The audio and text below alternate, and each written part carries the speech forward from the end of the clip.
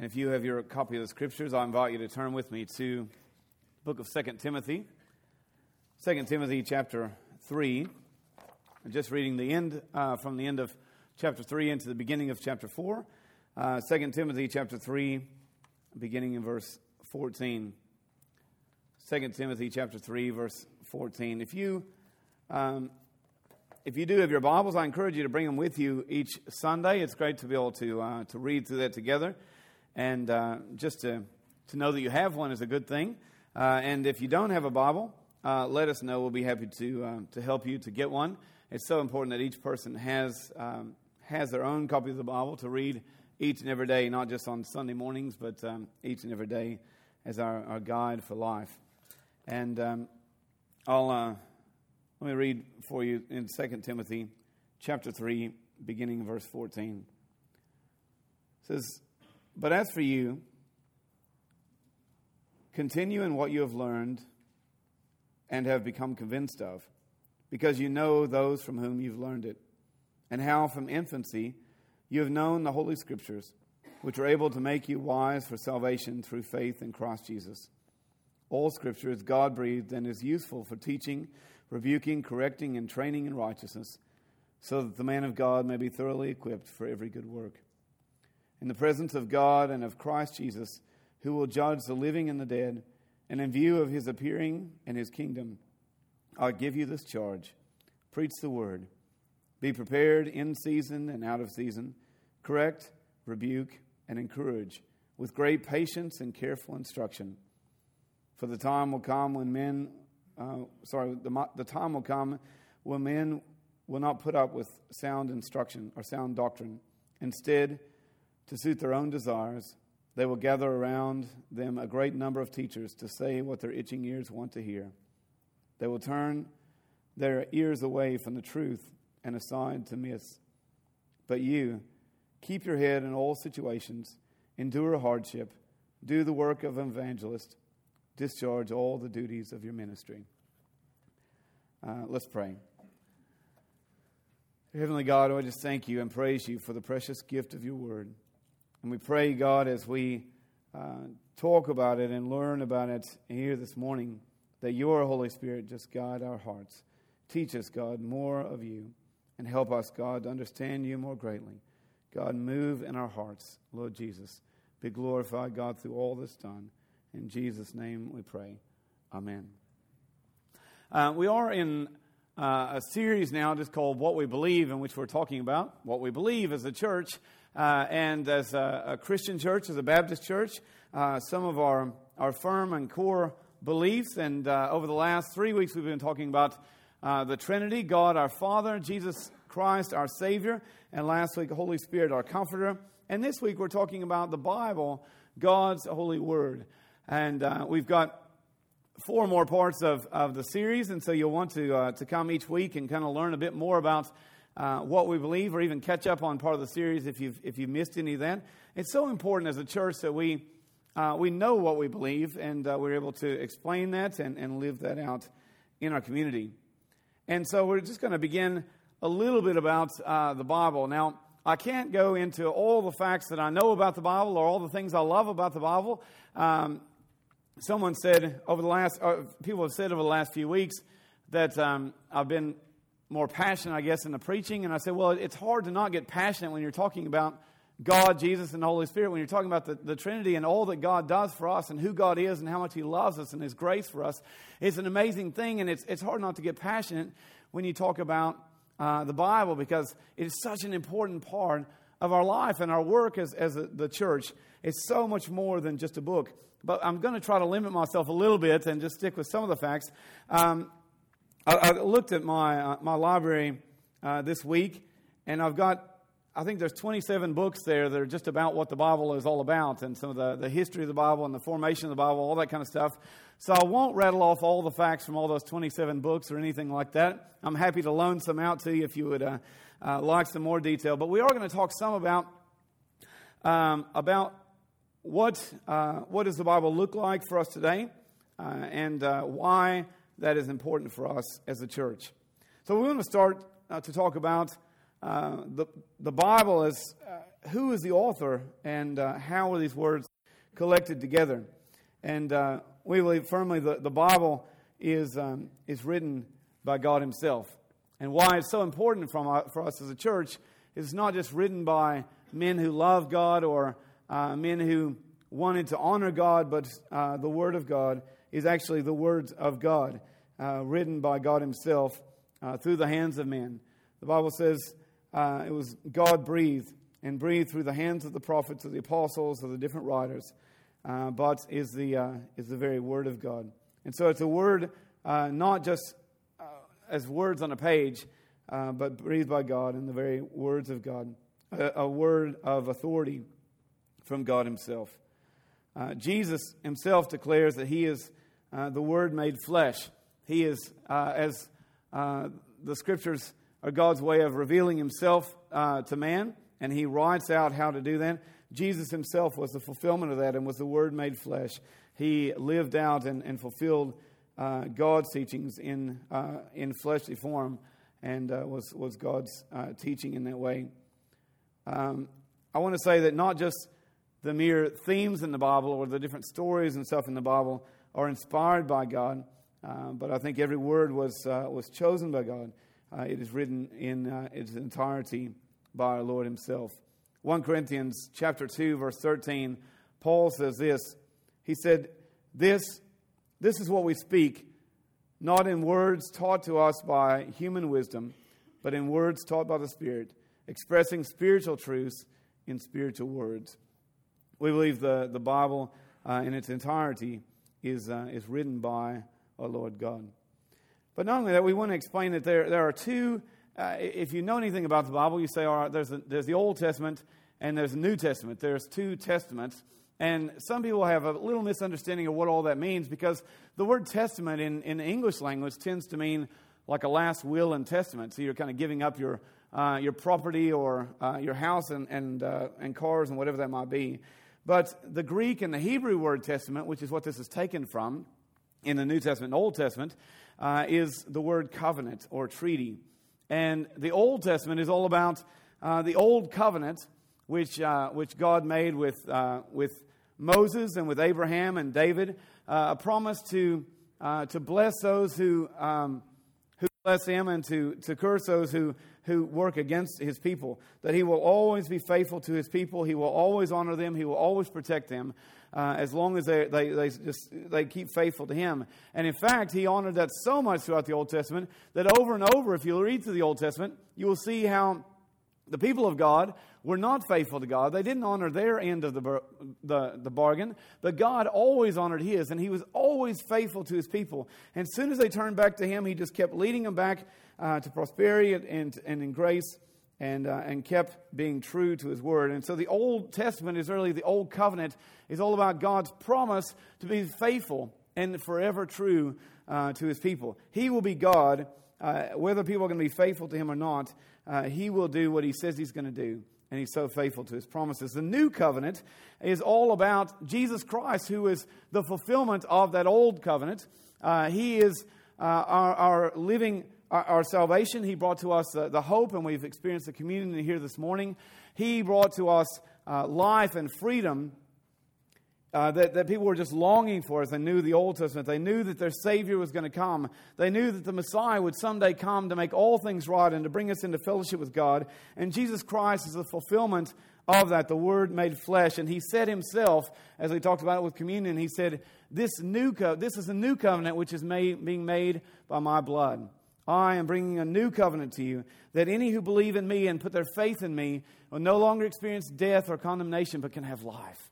It's a New Testament. And so the New Covenant, the New Testament, is all about Jesus and the work of the early church and personal testimonies of the work of Jesus Christ. Now, some of you may have heard the Bible referred to as the canon, which is now canon. Now, Wes, this is not referring to your favorite brand of cameras or anything. The canon is meant to be. The original, it was a rod which had carved lines, and it was meant for measuring things. And they use this word to organize the Scriptures into the 66 books which they're written here into this one book. And they did this through kind of a painstaking process. The Old Testaments were accepted as the Jewish scriptures, and these were scriptures that Jesus himself said had authority and were to be recognized in scriptures, and so they were automatically kind of included in the canon. The New Testament were stories of eyewitness accounts of people who knew Jesus or have seen his miracles and have written down what he's done. Now, it's important to recognize that there are no original copies of the Bible. Now, you're not going to go and buy an original copy somewhere. You're not going to see an original copy, an original in the museums anywhere. All we have are copies of copies. And so it's important to recognize that. And so some people will say, critics may say, well, how do you even know that this is true? But the oral traditions of the Old Testament was simply oral tradition. There wasn't a written tradition in much of the Old Testament. These stories were passed down through family lines, and they were passed down securely because they thought these stories are so great and needed to be maintained. The New Testament were stories of eyewitness accounts of Christ's work and the work of the early church. They were written down oftentimes by people who experienced them or did them themselves. And the actual process, so by the 4th century, so just a few hundred years after Christ's resurrection, they had formed, by the 4th century, these 66 books and said, no, these are ones that are faithful and true to who God is in his covenant and his promises, and who Jesus is, who the formation of the church, the early church were. And these are the scriptures which are holy and recognized by our church. Now, until the printing press, these copies of the Bible that have been passed down through the years were written by different scribes. And so rather than just handing you a Bible, now I can go out today and purchase a copy of a Bible for you and just hand it to you. Back in the day, they weren't able to do that. There was no printing press to put these up. You couldn't just go to the local Christian bookstore and get one.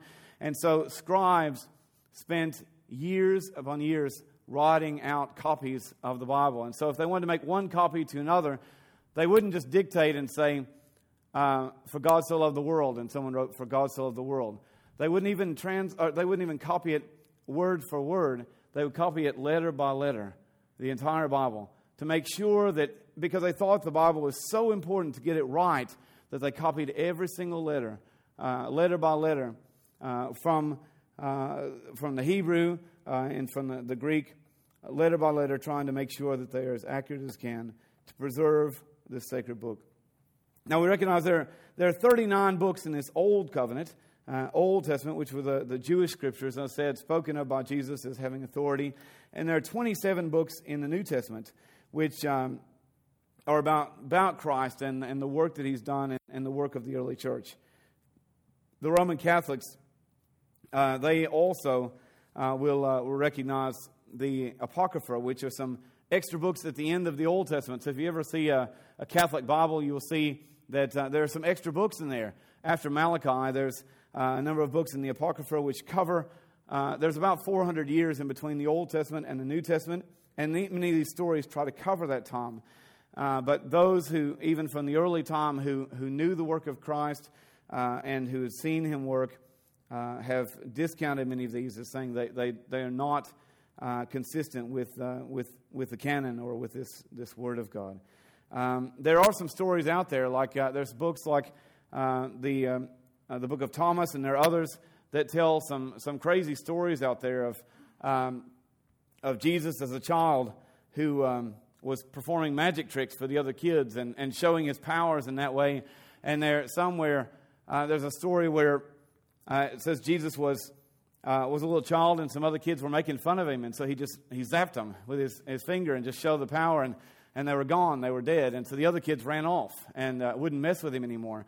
I would tend to agree with these early scholars in the first 400 years or so, and say these stories aren't consistent with the way Jesus or acted or didn't tell any of his. They're not true to who God is and who Christ is in the rest of the New Testament or in all of the Scriptures. And so it's important that we recognize the authority of these 66 books as God's Word. Now, again, the Roman Catholic Church will actually say that authority is in the Scriptures and in the practices of the church. The traditions of the church are equal to God's Word. And we say as a Baptist church that our authority and our backing of all that we do needs to come only from the Word of God. Not from our church history, and we've got a jagged history as it is, but not from our history or our practices. It's not about communion or baptism. It's not about different practices or things that we do. It's about solely basing our lives on the Word of God. And so we want to try to keep all of our teaching and our preaching not just in our own opinions or our own ideas, but by being faithful to what is in the Scriptures. Now, I've got one slide up here for you. This may bring you back to some of your Sunday school days. This is kind of some of how the Bible is divided up. The 39 books in the Old Testament, there are 5 books of law. There are 12 different books of history. Some of those examples are like Chronicles, which you kind of read through there and see all this genealogy and history. There are 5 major prophets and 12 minor prophets. There's no difference in the work of the prophets. It's just the major prophets are called major prophets because they're very long. They're big books.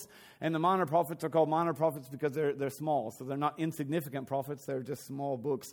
So there are 12 of those. In the New Testament, there were the four Gospels written out. Now, we believe Mark was actually the first Gospel written, not Matthew. They're not in chronological order with this. They were all 4 living at the same time, Matthew, Mark, Luke, and John, and wrote these Gospels. I believe Mark was probably the first. And Matthew, Mark, and Luke are known as the Synoptic Gospels. Now, you may hear that phrase from time to time, and what that simply means is the similar Gospels. So they are very similar in their stories. They're very similar in their order of the stories. There's some differences in the stories that they tell. And some people have said, there's a lot of mistakes in the Bible because these stories don't line up, but they're not the same. And the fact is, these are 3 different guys who saw the same things happen, and they tell different versions of that story, or different views of that story. Those of you who've been involved in any sort of investigation, or you've tried to look at the thing, if you have an accident out front here, and you've got 20 people who've seen it, we're probably going to get 20 different stories of what happened. And one person will say, this car is speeding along, and they'll say, no, they were driving slowly and safe. Different versions, but when you put it all together, you get a story of what really happened. And these synoptic gospels tell these same stories, or many of the same stories. They're not exactly the same, but many of the same stories, and they give us a beautiful picture of who Christ is and how He worked. John tells some of the same stories, but a lot of unique stories. And so there are some stories like the woman at the well in John 4 that's only found in the Gospel of John. And so there are some differences in there. So they call the synoptic gospels Matthew, Mark, and Luke. There's one book of history in the book of Acts there. There are a lot of letters that Paul wrote. In fact, the majority of the New Testament. He wrote 9 letters to different churches, and we find that, Galatians, Ephesians, Philippians, Colossians, all of these. There are different letters that he wrote to his friends. These are often called the pastoral epistles because he's written them to different pastors and leaders of churches like Timothy and Titus. And there are some general letters there as well, and we see them listed as Hebrew, James, Jude, and Revelation, and others. And so we've got some different divisions in there. But it's important to recognize that although there's the two different testaments, or the 2 different covenants, there's 66 books, that's a lot of different things. It's like his whole library.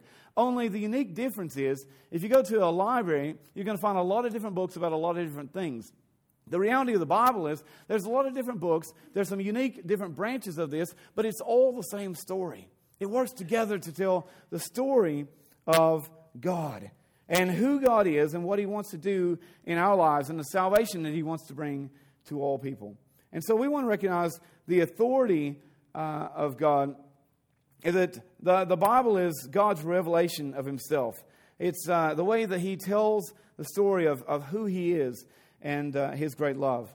The Bible is not a history book, although it contains a lot of history and a lot of very factual things in it. It's not just a storybook, although it contains a lot of great stories and incredible stories. Some that you'll be surprised to hear. Some that you may not hear very often in church or in Sunday school. Some great stories. But it's not just a storybook. It's not just a book about God. But although the Old Testament and the New Testament show Him. The Bible is God's revelation of Himself, which simply means it's God's way of telling His story so that we could understand.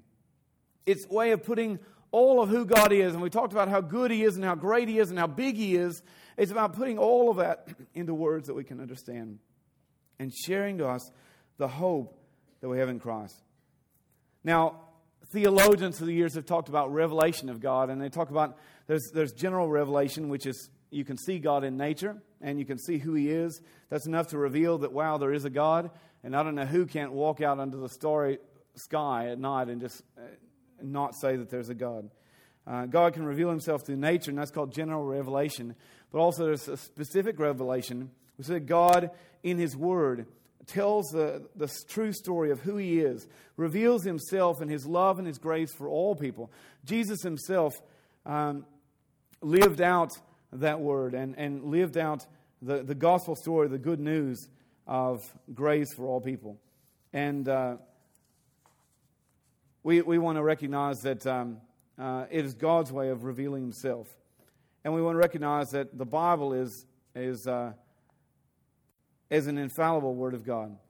It is there are no faults in the Scriptures because it completely reveals who God is and His plan of salvation for all people. God's Word is not without some errors in there. There are some historical challenges in there. There are some names of kings and things that don't seem to line up. The Bible was never meant to be a book of history. It's a book of telling God's story and how things worked for the people that were there. The story is about God and God's love for His people. And so I just want to end by this, saying, why is the Bible important for us today? It's because it gives us a big picture of who God is and what He does. I mentioned early on in the first part of the series, every book of the Bible, each of these 66 books, have different names for God in it. And we said there's actually over 100 different names of God in the Bible. They each tell of different parts of God's character, and together we get a picture of who God is and what He does and how He acts. We know how God responds because of how He's responded. We know how God will respond and how He can respond because of how He has before. We can be comforted by God's promises because we know that He's forever faithful. He is always true to what He says He will do. It also gives us a big picture of God's redemptive plan, because the Jews had the Old Testament scriptures, the Jewish scriptures. They always knew that this promised Messiah was going to come, but they're still waiting on Him to come. They don't ever see that has happened. They're waiting on this great military king to come and lead them back to power as God's chosen people. But in fact, the entire Bible, the Old Testament, New Testament, actually reveal that God did choose Israel as His special people, but He chose them for a purpose, to share God with the other nations and to lift God up and to lead people to who God is. They failed to do that over and over again, and God continued to allow any who came to Him to be accepted as His family and His people and His protected people who He will follow through with that covenant love. And so the entire Bible is about God's story of reaching out to others and saying, no matter where you are, no matter which clan you claim, no matter which ethnicity you are part of, no matter your culture, your background, if you choose God, His love and His grace is there for you. The big picture of God's plan for us is how important God's Word is. Psalm 119, verse 11 says, God, Your Word I've hidden my heart that I might not sin against You. The Bible is meant to be a roadmap for our life and how to guide us and how to live. God's faithful to God and faithful and true to Him. Psalm 119, verse 105 says, Your Word is a lamp unto my feet and a light unto my path. God, You lead my directions. You guide me by Your Word. That being said, Psalm 119 is the longest chapter in the whole Bible. We looked a couple weeks ago at John 11:35 is the shortest verse in the whole Bible. Jesus wept, so if you learn that, you'll know. If you memorize that verse, you'll be doing well. If you memorize all of Psalm 119, then hats off to you. That's congratulations. It's a long chapter, but I challenge you to read that. Some beautiful challenges, especially with the faithfulness of God's Word. Jesus himself said in Matthew 4:4, man cannot live by bread alone, but by every word of God. It is so important for us to know how to live in a way which is pleasing to us and to reveal to us who God is and how He is greatly to be praised, greatly to be followed, and we can trust Him with our life. The scripture for today in 2 Timothy chapter 3, especially verse 16 and 17, Paul says all Scripture is God-breathed and it's useful for teaching, correcting, rebuking, and training in righteousness so that the man or the woman of God can be thoroughly equipped for every good work. It is our guide in our life. Hebrews tells us this, the Word of God is living and active, sharper than any double-edged sword. It penetrates, even dividing soul and spirit, joint and marrow. It judges the thoughts and the attitudes of the heart. We, as the people of God, need the Word of God as our guide each day. Why? Because on our own we so often get off track. We forget who God is. We forget what He can do. So often we decide to live life our own way and not follow God, and we just mess things up and we get off the path. Reading God's Word every day gives us a good foundation of recognizing who He is, reminding us of the strength and the awesomeness of the God that we serve, and how He will be faithful to His promises every single time. We can trust Him because we can see what He's done, and we know that Jesus Christ is the same yesterday, today, and forever. God's love never fails. He is forever faithful, and we'll know that He'll be true to us today. It's also a guide for our life to remind us to trust in God, to trust in Him, to follow Him with whatever challenges we have in our life. And we all have different challenges. We all have different things we have to face. And I want to say we have a God who's bigger than any of them. And we have a God that we can trust in all these situations. And we need to be studying God's Word. We need to be challenged to read God's Word because it's a guide for our lives to continually be putting our lives in His hands, continually be trusting Him with the direction of our life. And how we can avoid so many errors if we simply trust and obey. Trust in Him and follow Him. There's the old song many of you know that simply ends, trust and obey, for there's no other way to be happy in Jesus other than to trust and obey. And I think we so often, we forget God's Word and we just get off path. We forget to trust because we forget who He is. We forget to obey because we're not following His path, we're following our own path. And man, we just make a mess of things. There's no other way to be happy in Jesus than to trust and obey. He gives such an abundant life. Now, not a life free of worry, not a life free of problems, but a life of faithfulness, God's faithfulness and enduring love. Even in the midst of the fire, even in the midst of the heartache, you can have peace and security and hope because of who God is. I want to challenge you, read your Bible every day. I love going to people's houses and asking them for if they don't mind if I can read them some scripture, and I just ask if they have a Bible around. And some people, well, I know it's somewhere here, and they'll kind of get it, and it might be shake the dust off or whatever it is, and read through them. I love going to people's houses because sometimes you can see so much about people's their own journey of faith by looking at their Bibles.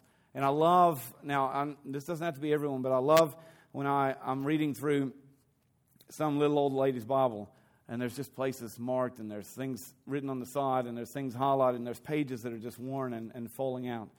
And I've also been to people's houses that have a Bible, and you kind of open it, and it goes, the binding is still just so tight, and pages are still stuck together or whatever like they were. Well, you got to rip the plastic off of it and open it up, whatever it is.